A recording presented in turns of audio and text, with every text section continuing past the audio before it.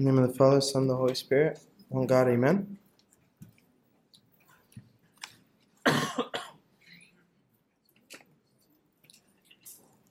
When we're in school, when we're doing any type of reading assignment or any type of, when you read an article, our mind automatically tries to figure out who are the characters in this story.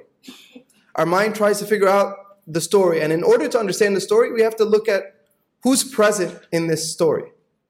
And if we look at this specific story, we see Christ with two groups of people that represent two types of people.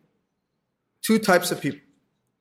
So the characters in this story are the Pharisees and the sinful woman. It's really interesting that here, Christ doesn't give her a name.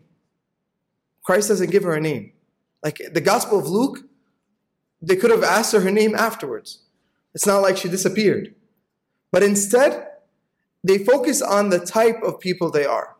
The type of people they are. So we have the Pharisees and the sinful woman, and we also, of course, have our Lord and Savior Jesus Christ.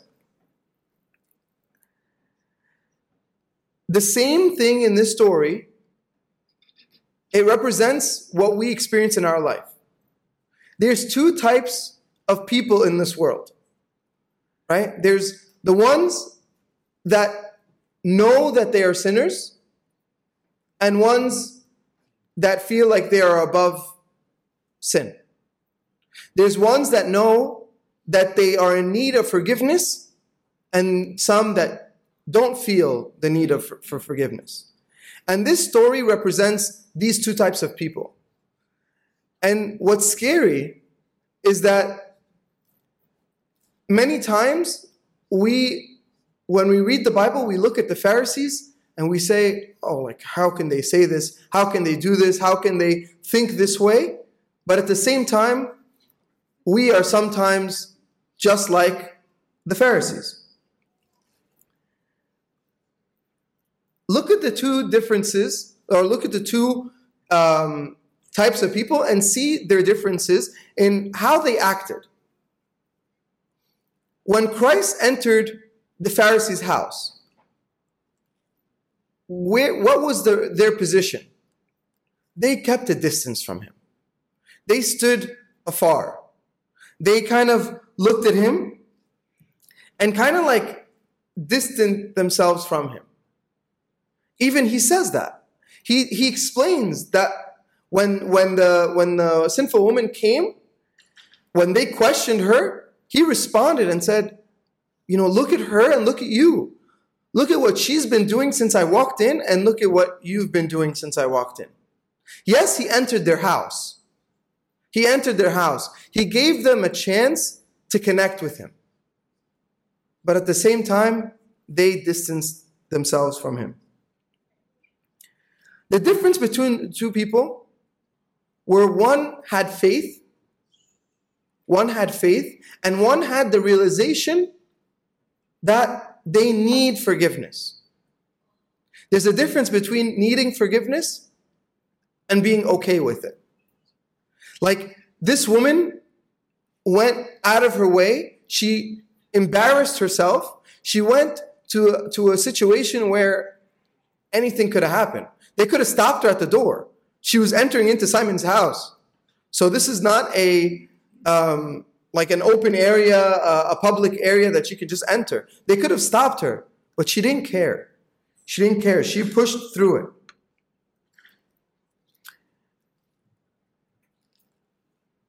All we know about this woman is that the gospel writer writes that she's a sinful woman. That's all we know. When we think of the word sinful, we get embarrassed. We say, no, I'm not that bad. We justify our condition.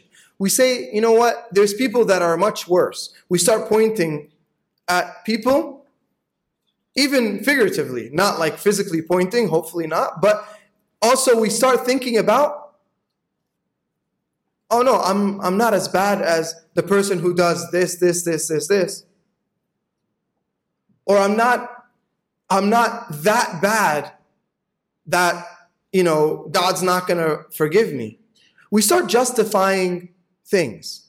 Our standard keeps lowering and lowering to what is godliness, what is holiness. We start declining, our standards decline. This woman realized her sin. And in order for us to be healed or to be transformed, we have to realize our sin. Think of physically. You won't be healed from any type of sickness, any type of ailment, any type of injury, unless you realize that first you're injured. Right? Once you realize you're sick or injured or have any physical ailment, then you can start the process in the healing. Because then you realize, okay, I need help. I need a solution to this issue. This woman realized it. She could have stayed outside, but she realized that her solution, that her cure is Christ.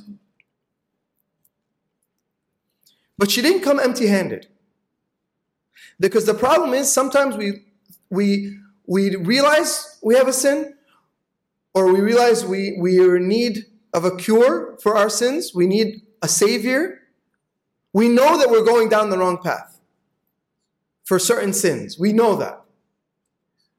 God gave us the ability to realize that. But then we don't want to do anything about it. There's no sacrifice involved.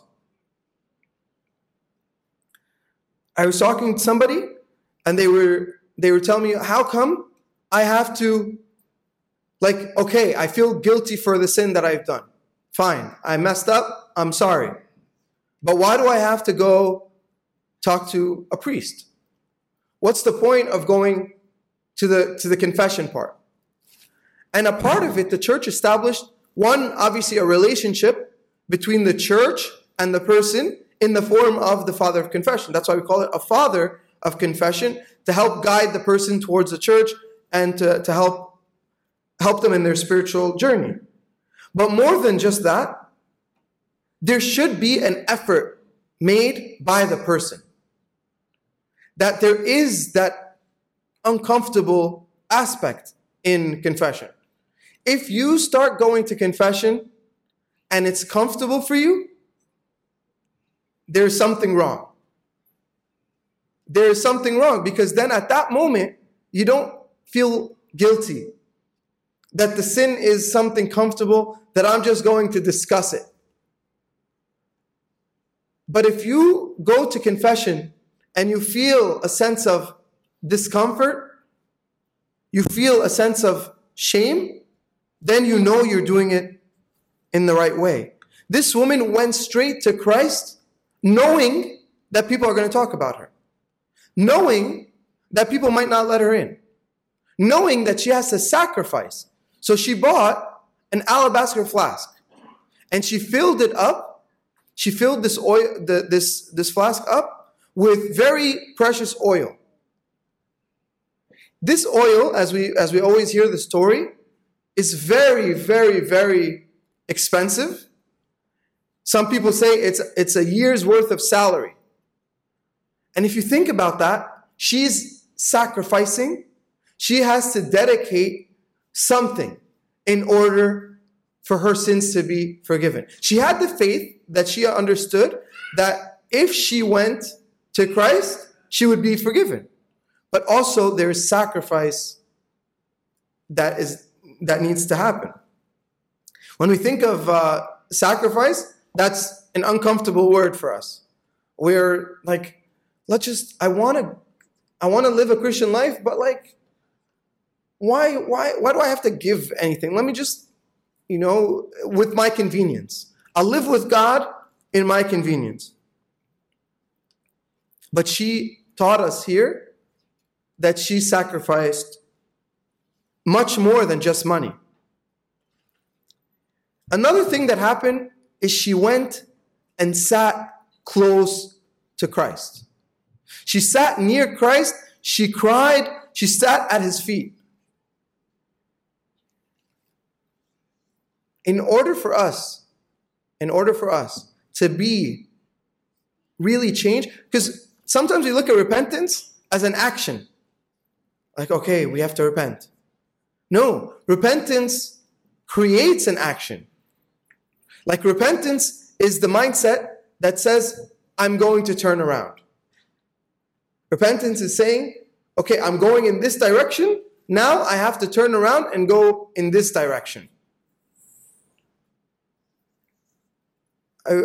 Somebody was mentioning to me, they said, Abuna, I'm confessing this, but I know I'm going to fall into this same exact sin soon. And I said, it's okay. But the problem is, do you want to stop this sin? Or are you okay with it?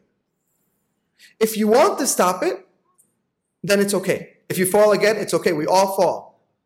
But as long as there's this desire to stop, this feeling of, no, I'm trying to stop. I want to stop the sin. I'm weak. I can't. And that's okay. Was this sinful woman completely perfect for the rest of her life? No. She sinned again. No one stays perfect except for Christ. But the key was that she realized that she was a sinner and she went to Christ. She continued kissing his feet and anointing them with the ointment. There's action involved. I was thinking about this earlier this week. When we say, if we ask a general question here, who here loves God? Everybody would raise their hand. I hope, right? Everybody would have two hands up. Everybody would stand up, whatever. If I ask who loves God. But St. John in his epistle writes, if you say you love God and hate your brother, you are a liar. Those are some harsh words by St. John. He says, if you say you love God and you don't follow my commandments, you are a liar. So the idea is there has to be action connected to the faith. There's action connected to the realization. And here the action is kissing his feet. She kissed his feet. She went out of her way. She spent money. She went this. There is sacrifice. That's why service is a key aspect of a Christian. It's not just becoming a Sunday school teacher. It's not just becoming, teaching in different classes. No, a servant is somebody who sacrifices time, effort, whatever, for the sake of Christ. Now we look at the Pharisees. And the scariest thing is, sometimes we resemble the Pharisees more than the sinful woman. The Pharisees were the type of people that felt like they knew everything. They were the ones that looked at Christ and said, what are you doing? They were the ones that looked at Christ and said, how could you do this on this day? What are you saying about this? They questioned everything that he did. And sometimes we do the same. The battle in the New Testament is all about Christ and the Pharisees. Because the Pharisees felt like they were comfortable.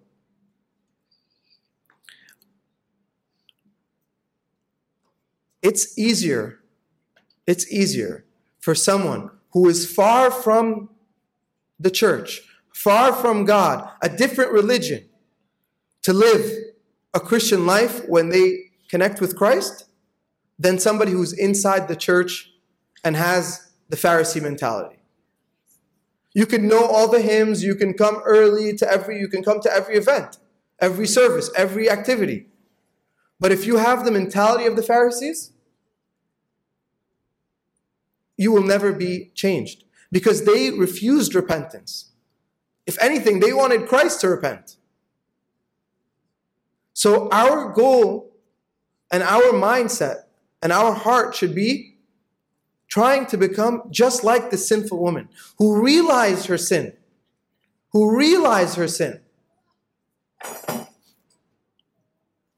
People ask, how many times should we confess? Or how often should we confess? It's more about the repentance, and then you could schedule confessions. But the repentance is a mindset and a way of life that we must live every single day.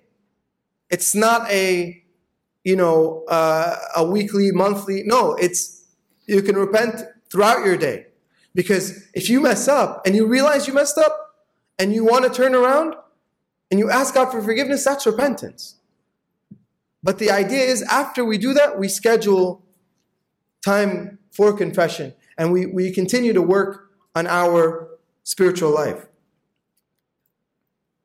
Christ says, do you see this woman? I entered your house and you gave me no water for my feet, but she washed my feet with her tears and wiped them with the hair of her head.